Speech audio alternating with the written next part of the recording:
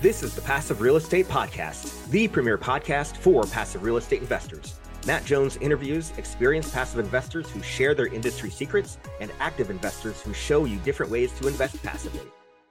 Welcome back. I'm Matt Jones, and today on the Passive Real Estate Podcast, I welcome Stewart Beal. Stewart is the president of Beal Capital, who brings extensive management, marketing, and leadership abilities to all Beal Capital projects. Stewart has been actively involved in real estate, construction, acquisition, development, and management since 1997. When he was 19 years old, Stewart founded Beal Properties, LLC, and has since founded more than 20 other companies in the real estate and construction industries. Stewart is a founding member of Watermark Partners, which has managed a set of real estate funds that have raised and deployed over $100 million in equity, closed more than 250 real estate transactions, and acquired more than 6,000 apartments over the past 5 years. Welcome, Stewart. It's great to have you on the show. Yeah, thank you so much for having me. Yeah, what else would you like the audience to know about yourself? Right now we manage 3,000 apartments, single-family homes, and office spaces in 65 cities around Metro Detroit and Grand Rapids, Michigan. We have offices in Grand Rapids, Lansing, Toledo, Ypsilanti, Michigan, Newport, Michigan, and Detroit, Michigan. And those are intentionally located so we can manage properties that we own, that we buy on behalf of our investors. And we also do third-party property management. So if you buy a property anywhere in the state of Michigan, whether it's a single-family home, whether it's a 250-unit apartment complex, we would be glad to manage it for you as a third-party property management company. Nice. And then rewind back to 1997. How did you get started in real estate investing back then? Yeah, okay, great. So my business career started back in 1997. That was actually when I was 16 years old. I grew up in a bit of an entrepreneurial family, and my dad ran a contracting business, and he subscribed to a lot of business magazines. And when those got old, they kick around the office for a couple months, but when they got old, he would bring them home, and I would devour every page. So throughout my middle school and high school years, I read every single business article in all of the main business magazines for, 5-6 years running. And this was before crypto. This was before the internet. And so the people that were becoming wealthy back then, the people that were on the Forbes 400 were either building great companies or investing in real estate. And so I wanted to do both. I wanted to build a great company in real estate.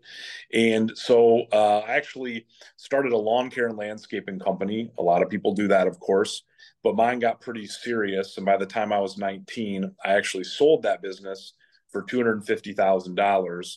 And then I used the proceeds of that sale to invest in real estate. And when I was 19 in 2002, approximately, I bought a 5-unit rental house on Eastern Michigan University's campus in Ypsilanti, Michigan. And the reason I chose that property is there were 4 apartments that were occupied and there one that was vacant, and I needed a place to live. And I had read about house hacking, and I didn't really want to live in a single family house with a bunch of people. So I kind of did like a glorified house hack where I lived in one of the 5 units and rented out the other 4. And that's how I got started. Great way to start, and way earlier than me, certainly. So that's, if only I had thought about real estate when I was 19. Yeah, certainly. So that's great that you got an early start. And then for your deals right now, are you typically looking at buying turnkey or value add or distressed properties? What's kind of your angle? Yeah, okay, great. So I'd like to buy turnkey properties, but in this environment, that's very, very challenging. So right now, what we do is we do 2 things. We do small properties, triplex and up, with non-accredited investors, where we put 2 or 3 investors in a small deal.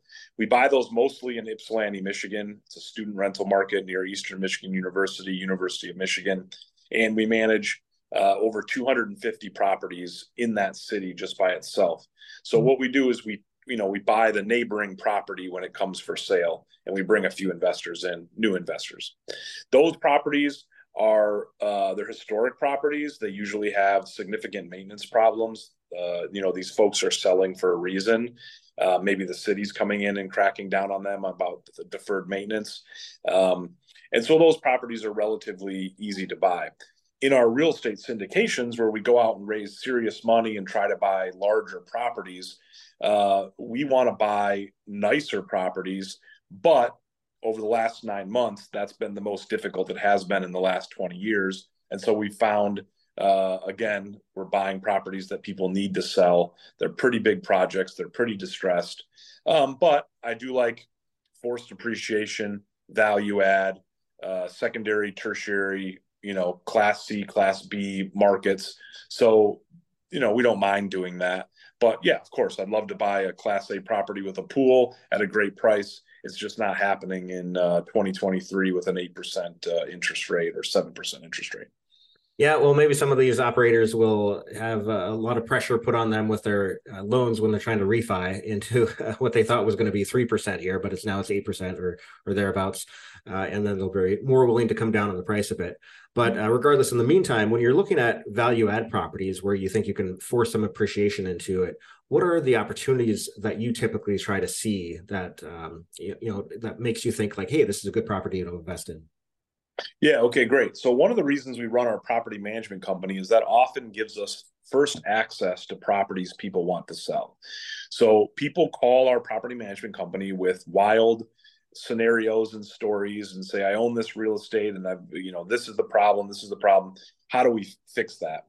And so a good example is in 2020, a man called me and said, my family owns 37 apartments in Dundee, Michigan.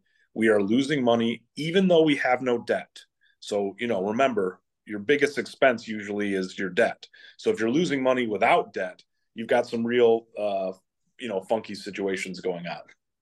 So I dug deep and found out that, the patriarch and the matriarch had passed away. The family gets this 37-unit apartment complex. They assign it to the sister-in-law. The sister-in-law is out here renting apartments for low prices, not doing very good maintenance, friends and family deals, giving discounts for the janitorial. And then, of course, they don't do it, all sorts of weird, funky stuff. So he said, can you come in and professionalize this a little bit?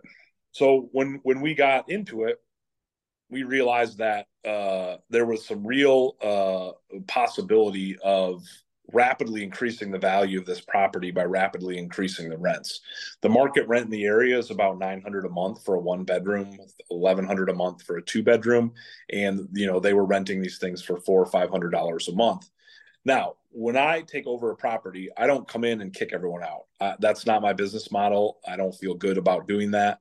I think that can sometimes be a little unethical.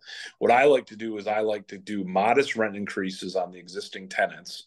Most of the tenants accept them, so you don't scare everybody out. You still got a pretty well occupied building.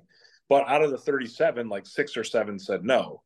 If you're going to raise my rent, I'm not even using that apartment. You can have it back. Or, I'm moving in with my significant other, that type of thing. So we got 6 or 7 apartments back right away that we're renting for about $400 or $500 a month. And we go in and put $2,000, $3,000 into them and put them back on the market for $900 a month. And that increased the rent roll by about 20% overall, just on 6 apartments. And when you increase the rent roll by 20%, and your costs stay the same or similar on a month-to-month going forward basis, you capitalize the major capital expenditures, and then on a month-to-month basis, your costs go the same. You're basically increasing the value of the building by the same percentage a lot of times. I mean, of course, you can do the math a couple different ways, but that's just on the first 6 apartments. And then you manage this thing over the next couple of years, and you keep doing modest rent increases on the existing tenants to get them closer to market rent over time. And then also when people move out naturally, you renovate them and bring them to market rent. So that property we took over, we ended up buying the property from the guy who asked us to manage it. We got it about halfway fixed when he said he wanted to sell. So we bought it for $1.3 million. And then 2 years later, it appraised for $2.7 million. Just because we're increasing the rent over time while keeping expenses the same. And that's what I call forced appreciation. That's what I call value add. If we hadn't have done anything, the property would have appreciated a little bit per year. But we go in and do a bunch of work. We force the appreciation, and that increases the value of the property exponentially. And we invested to buy that property. We invested about $300,000 and had about $1 million loan. And so then we increased the value by 1.4 million. So we took the 300,000 in equity and turned that into 1.4 million in equity in just about 2 years. Meanwhile, the property is cash flowing pretty well. So that's like what I call a grand slam. If they were all that good, you know,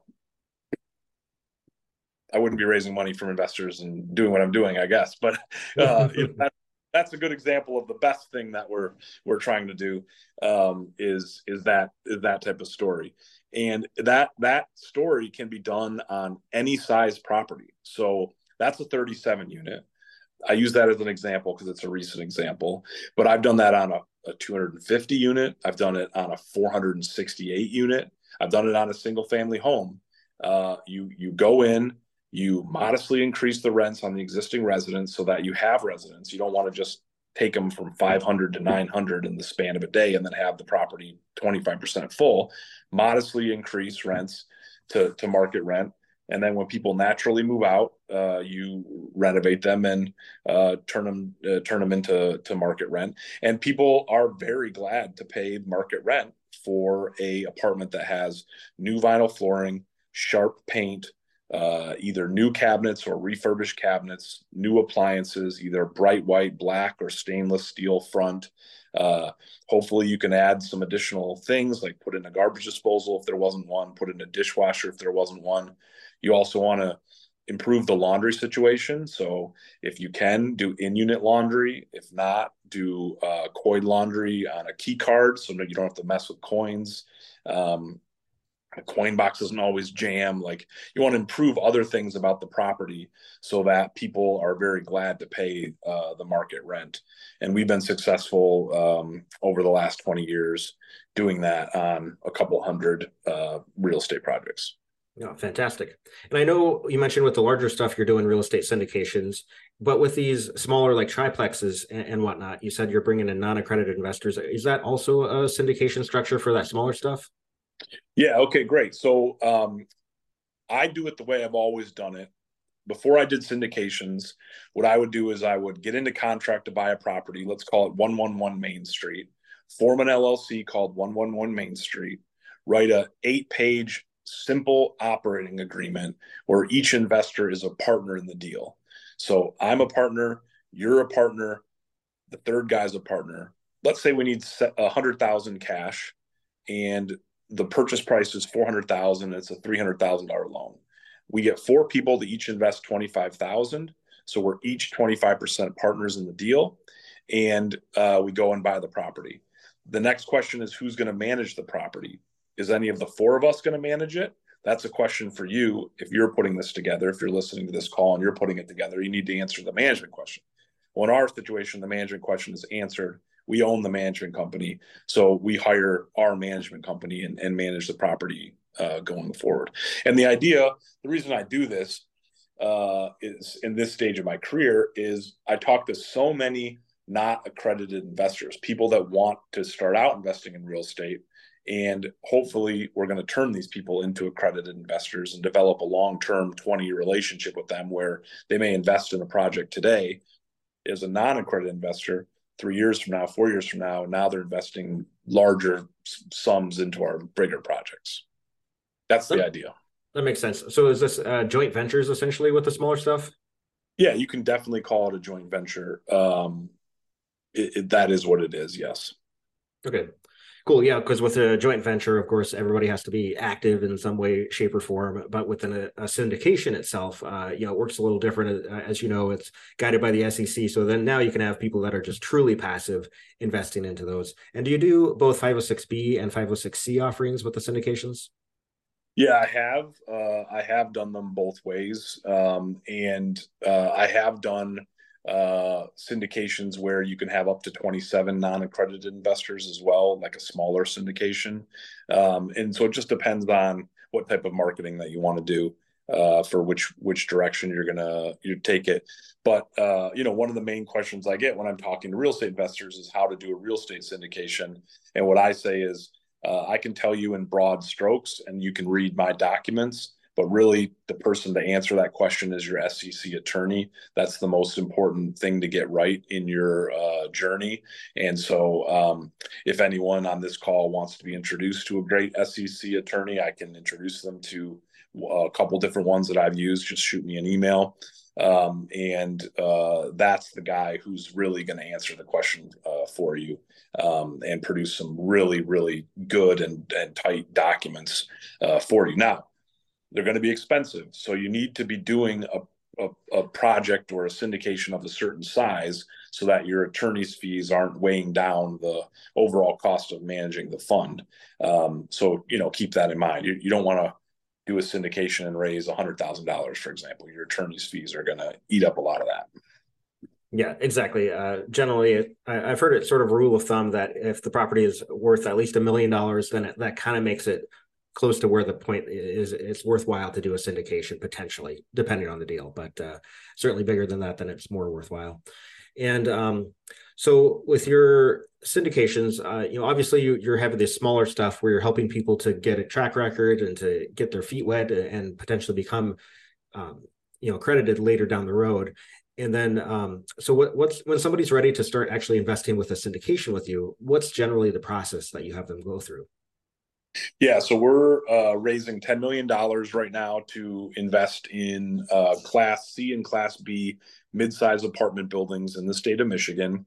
And basically, our criteria is within a 1 hour drive, maybe an hour, 15-minute drive of our headquarters in Ypsilanti, Michigan. So that takes us to Detroit, east of Detroit, north of Detroit, west out to Lansing, down south to the Ohio border. So we've got 100 cities in which we could purchase apartment buildings.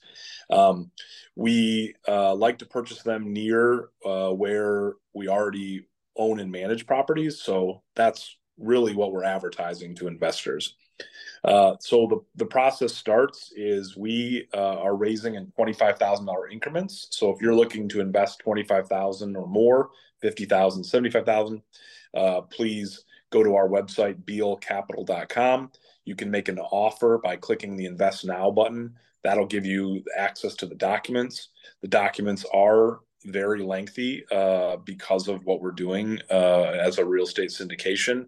So, dig into those documents, ask a bunch of questions, and then we accept the investment.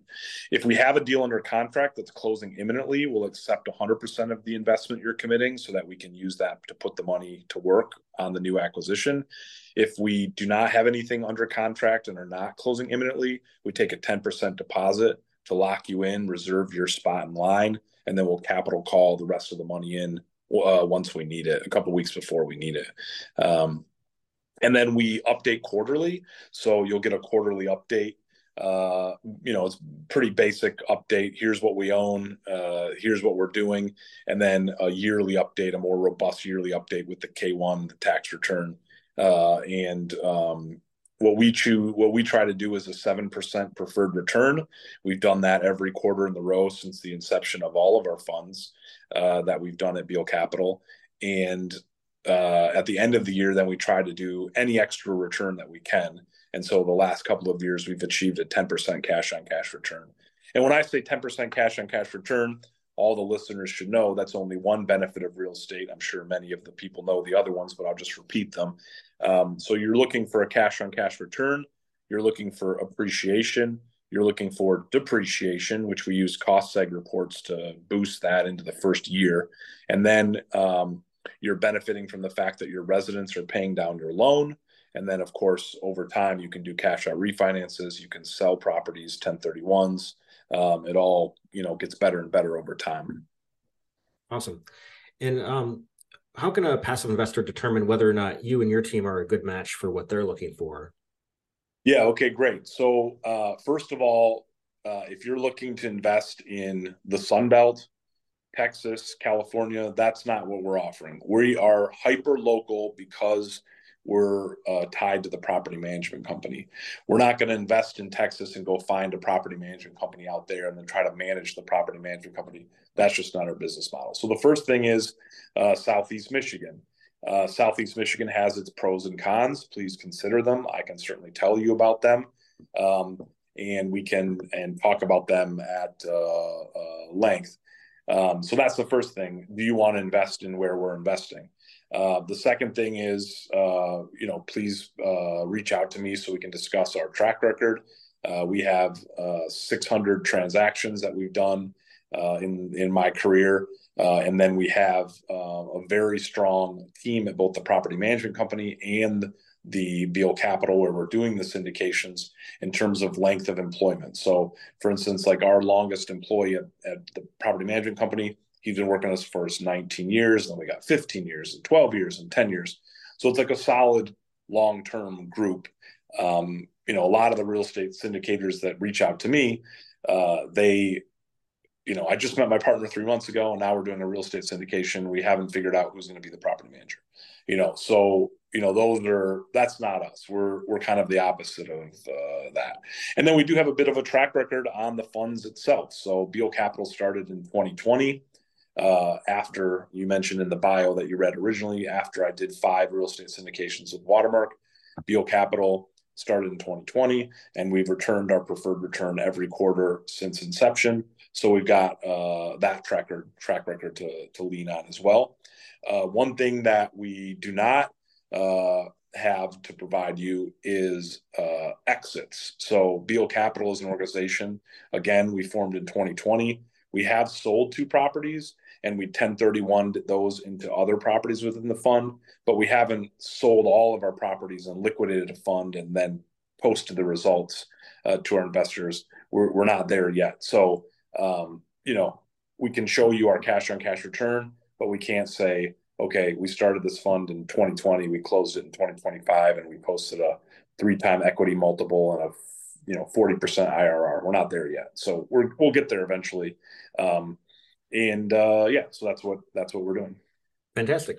And then tell me about a problem that you've encountered with one of your real estate investments, and how was it handled?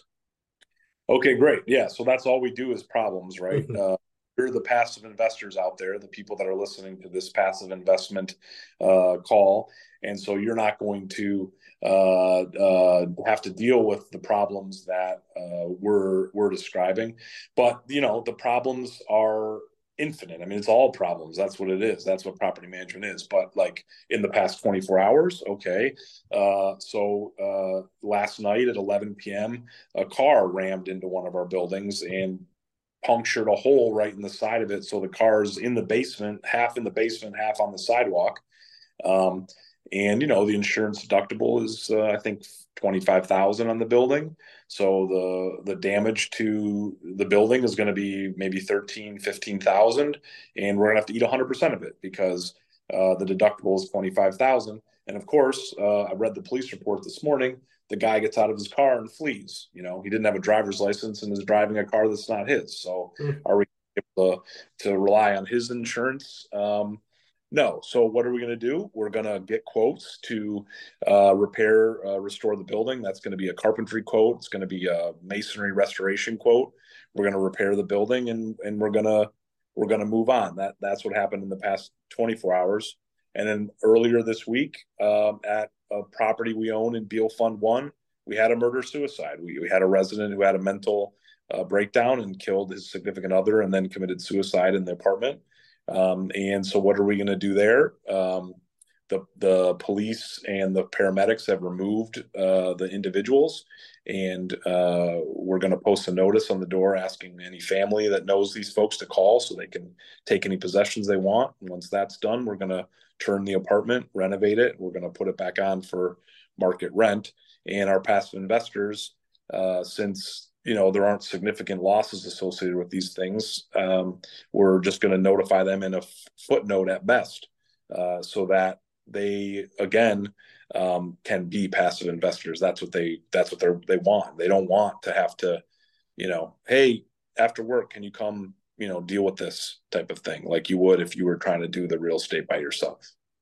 Yeah, exactly. For our listeners out there, if you don't want to have to deal with things like murder, suicides, or cars running through your buildings yourself, then being passive is a great approach to that. Then have somebody else who's skilled and willing to deal with that. So, all right. So the last part of the podcast here is where I ask you some rapid fire questions with the speed round. Are you ready? Yes. What's your favorite part about passive real estate investing? So I'm a passive real estate investor as well, and I invest in some of my partners' real estate syndications down in South Carolina, North Carolina. And the best part is I'm working my butt off on the ones I run, and then each quarter I get a check in the mail from him.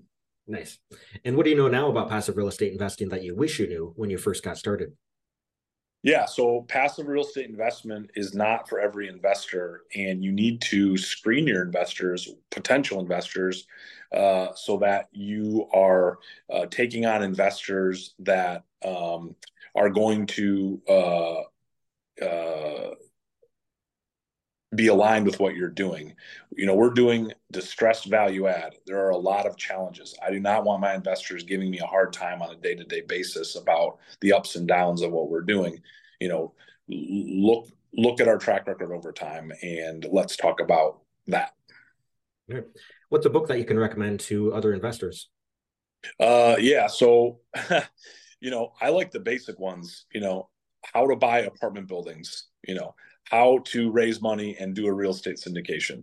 I like the Bigger Pockets books, but my most favorite book I've read recently is Snowball. It's an autobiography of Warren Buffett. That brings a lot of entrepreneurial wisdom to the table. Nice. How can our listeners get in contact with you if they want to learn more about what you have going on?